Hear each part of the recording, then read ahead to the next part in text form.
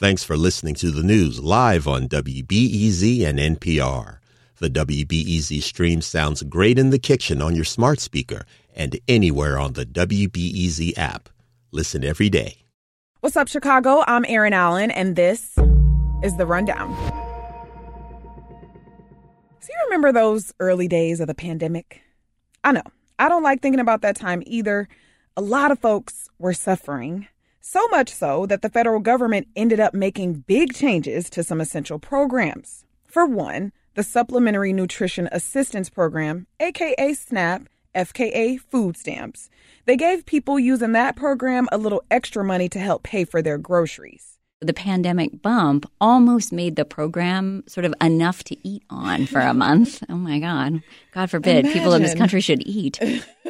That's Carrie Chapman, the Senior Director of Litigation and Advocacy at the Legal Council for Health Justice. She thinks about food assistance a lot, as well as Medicaid, which is the federal health insurance program that serves lower-income folks. There were also significant changes to that.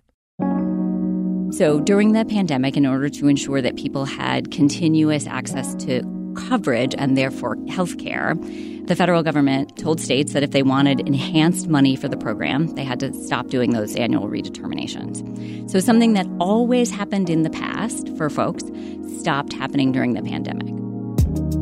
Basically, if you were accessing Medicaid over the last 3 years, you no longer had to prove that you were eligible every month. No more redeterminations.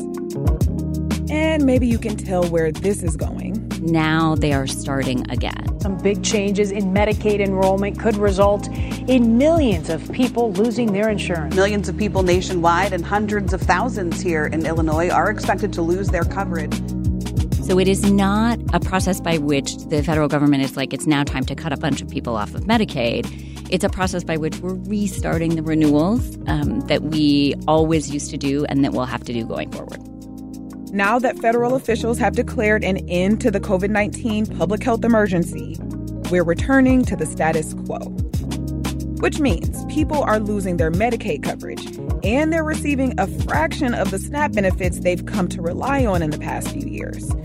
It's happening all over the country. Some 15 million Americans may lose Medicaid coverage in the coming months. Nearly 30 million Americans bracing for a significant cut in their monthly food stamp benefits. So today we're going to talk about why and why now. With inflation, high grocery prices, and mental health issues increasing, is the status quo really good enough?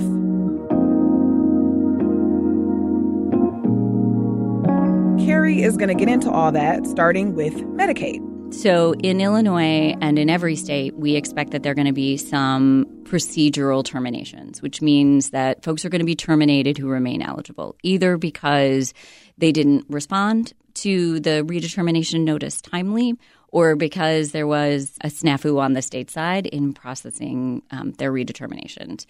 And so we are going to see some folks who are still eligible who are off. This has already happened in some states. Can you just get into how big of a problem this has been so far? So there are a number of states who are joyful at the thought of people losing Medicaid, whether properly or by an administrative termination.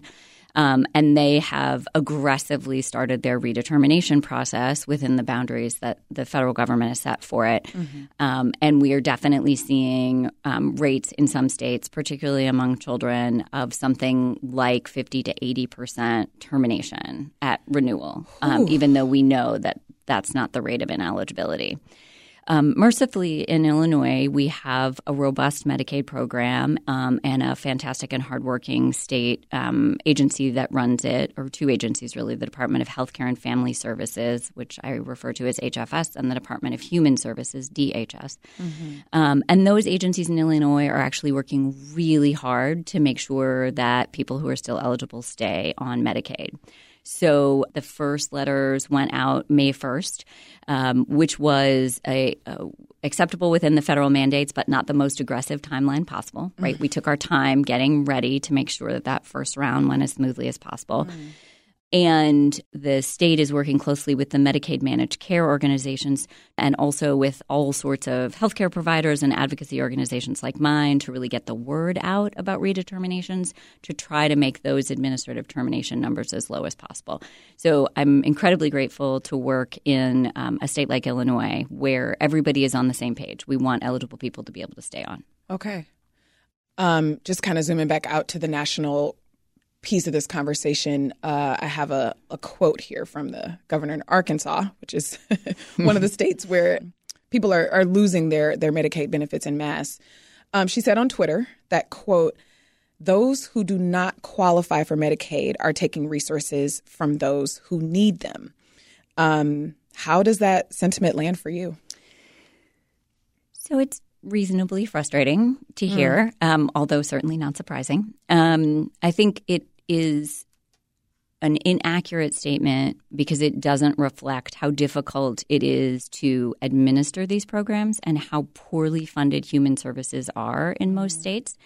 So I think it's important to understand that if you intentionally defund your human services and then you ask them to do a massive undertaking like redetermine all of your Medicaid enrollees and you do it on the fastest possible time frame that the federal government will allow, that it is not merely about individual enrollees somehow not doing something that they're supposed to do, but you've essentially created a system designed to fail that then you can point your finger at and say it fails. And then the other thing that I always find frustrating in talking about Medicaid is that, you know, nobody is like stuffing dollar bills under their mattress because they have Medicaid, right? They're accessing health care that they need. Nobody's going in and getting a triple bypass that doesn't need it because I have Medicaid, so I'll take advantage of it. And so it's a frustrating thing for me, just generally speaking. I think healthcare is a human right, and you can't access healthcare in this country without health coverage. And so somehow the idea that like, okay, so you're 5% over the income limit, and by God, what you're getting is healthcare. Well, okay, for a little bit longer because we created a system that's meant to work a little bit better and not just cut people off randomly. Like that's a social cost I'm willing to bear.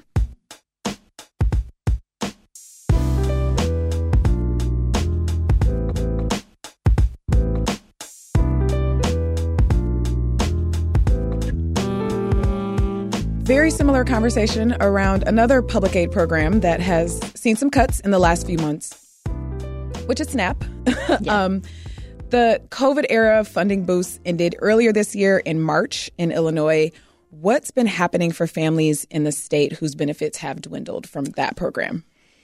So that is a really difficult situation. So in fact, everybody who got a pandemic boost in their SNAP benefits every month is losing that, and they're going back to their original SNAP allotment. And unless something is incorrect in your household membership or your income, which affects the amount of SNAP that you get, if that's all correct, then, you know, losing the pandemic bump is just the reality that you're going to have to experience. The challenge with SNAP is the challenge with all human services programs, which is that we sort of fund them at the most mean and miserly level. So SNAP is not enough to make a family food secure. And so the pandemic bump almost made the program sort of enough to eat on for a month. Oh, my God. God forbid. Imagine. People in this country should eat. So now it's going back down to its previous level, which is very difficult to eat on. If you've ever tried to eat on a SNAP allotment for your family size, particularly in light of grocery cost inflation, you would find it really difficult and even more challenging because, the way to live on SNAP is to do things like buy dried beans and buy rice, et cetera. And so you have to have an appropriate kitchen to cook those items in. You have to be able to store them. You have to know how to cook them.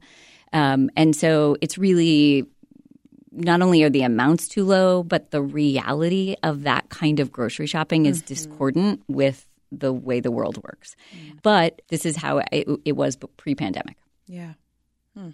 So hopefully what it does is makes people understand that these are choices that we make. We decide in this country that we think it is okay for people to be hungry. We don't think it's necessarily okay for them to starve, but we have made a policy decision to provide food support that is inadequate to avoid hunger. And so when people got a bump and then go back down, I hope that it raises awareness about the policy choice we make so that at least if we're going to make it, we're making it intentionally. And it would be my preference to make a better one. Both with SNAP and Medicaid, folks are having to rely on other sources for food, other ways to get medical care for themselves, for their families.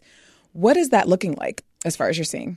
So for food, we're seeing, and we were seeing this generally speaking with just food inflation, tremendous stress on our food pantries. They're seeing a huge increase in people coming and presenting who are food insecure and need food. That is also an infrastructure, that we fund as much as we see fit. But the other challenge about that is that food pantries aren't always accessible. So you can live in areas of Chicago where a food pantry is not particularly accessible. And if a food pantry is a train and 2 bus rides away, right, it's difficult to grocery shop on a train and 2 buses, right? Like I don't grocery shop that way because it's very difficult and I have another choice. Yeah. You leave with empty hands, you come back with full bags. Right, exactly. Yeah. That you're then schlepping. Yes. And in rural areas, the same thing can be true, is that it's just really difficult to access a food pantry. So they're fantastic. I love our food pantries, but they do not have all of the support that they need, and they are not always accessible for folks. So we're just seeing an increase in hunger as a practical matter. With healthcare, we're certainly going to see folks who do not pursue either preventative care, which is, of course, the cheapest care for the country and the best care for human bodies. So people are going to present sicker because they don't have access to preventative care. And then we're also seeing we're going to see an increased strain on our safety net hospitals and on our federally qualified health centers that provide sliding scale care to individuals. So I think we will both see a sort of withdrawal from the healthcare system from folks who no longer have coverage, and then we will see increased financial strain on systems that are already strained to provide care. Is the state of Illinois or the city of Chicago, as far as you know, bringing any funding into these institutions that are kind of trying to fill in these gaps? So there's definitely been talk at the state level about the sort of needs of food pantries. And so I think that is a funding discussion that's happening.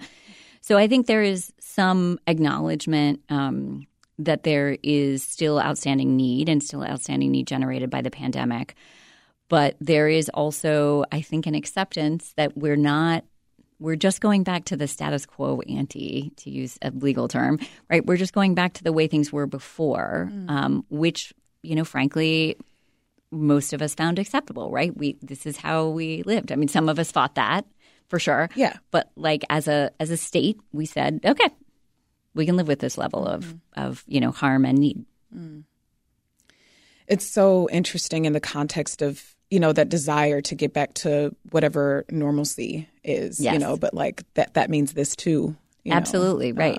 And of course, we understand that impulse. All of us want less disruption. But I think what those of us working for social change want to see is that we learn from moments of disruption. Yes. And that we, kind of come back better rather than just falling back on policy decisions that we made previously that harmed folks.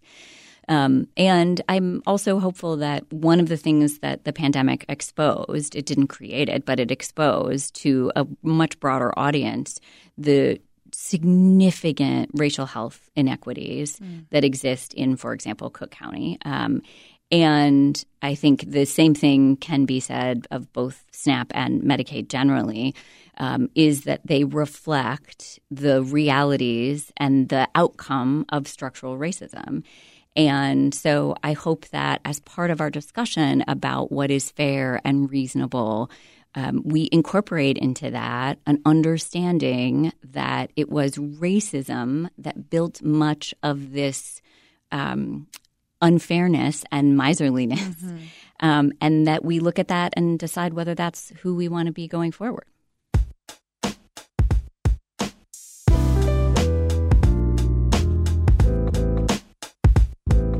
Carrie Chapman is the Senior Director of Litigation and Advocacy at the Legal Council for Health Justice. Carrie, thank you so much. Surely. Cuts to the SNAP program is a story we are thinking about a lot these days, and it's something we're going to get into a little bit more in a future conversation. And I'd love to incorporate your experience and your thoughts on the matter. How have changes to SNAP affected you or folks you know? Maybe you have thoughts in general about food access.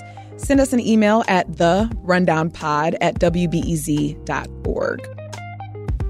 And that's it for today. Thank you to Justin Bull and Sarah Stark for producing The Rundown, and to Ariel Van Cleve for editing the show. Haley Bloomquist was the engineer for this episode, and our theme music is by Louis Weeks. The Rundown is produced by WBEZ Chicago and is part of the NPR network. If you like the show, leave us a review. It helps more people find The Rundown. I'm Erin Allen. Thank you for listening. I'll talk to you tomorrow morning.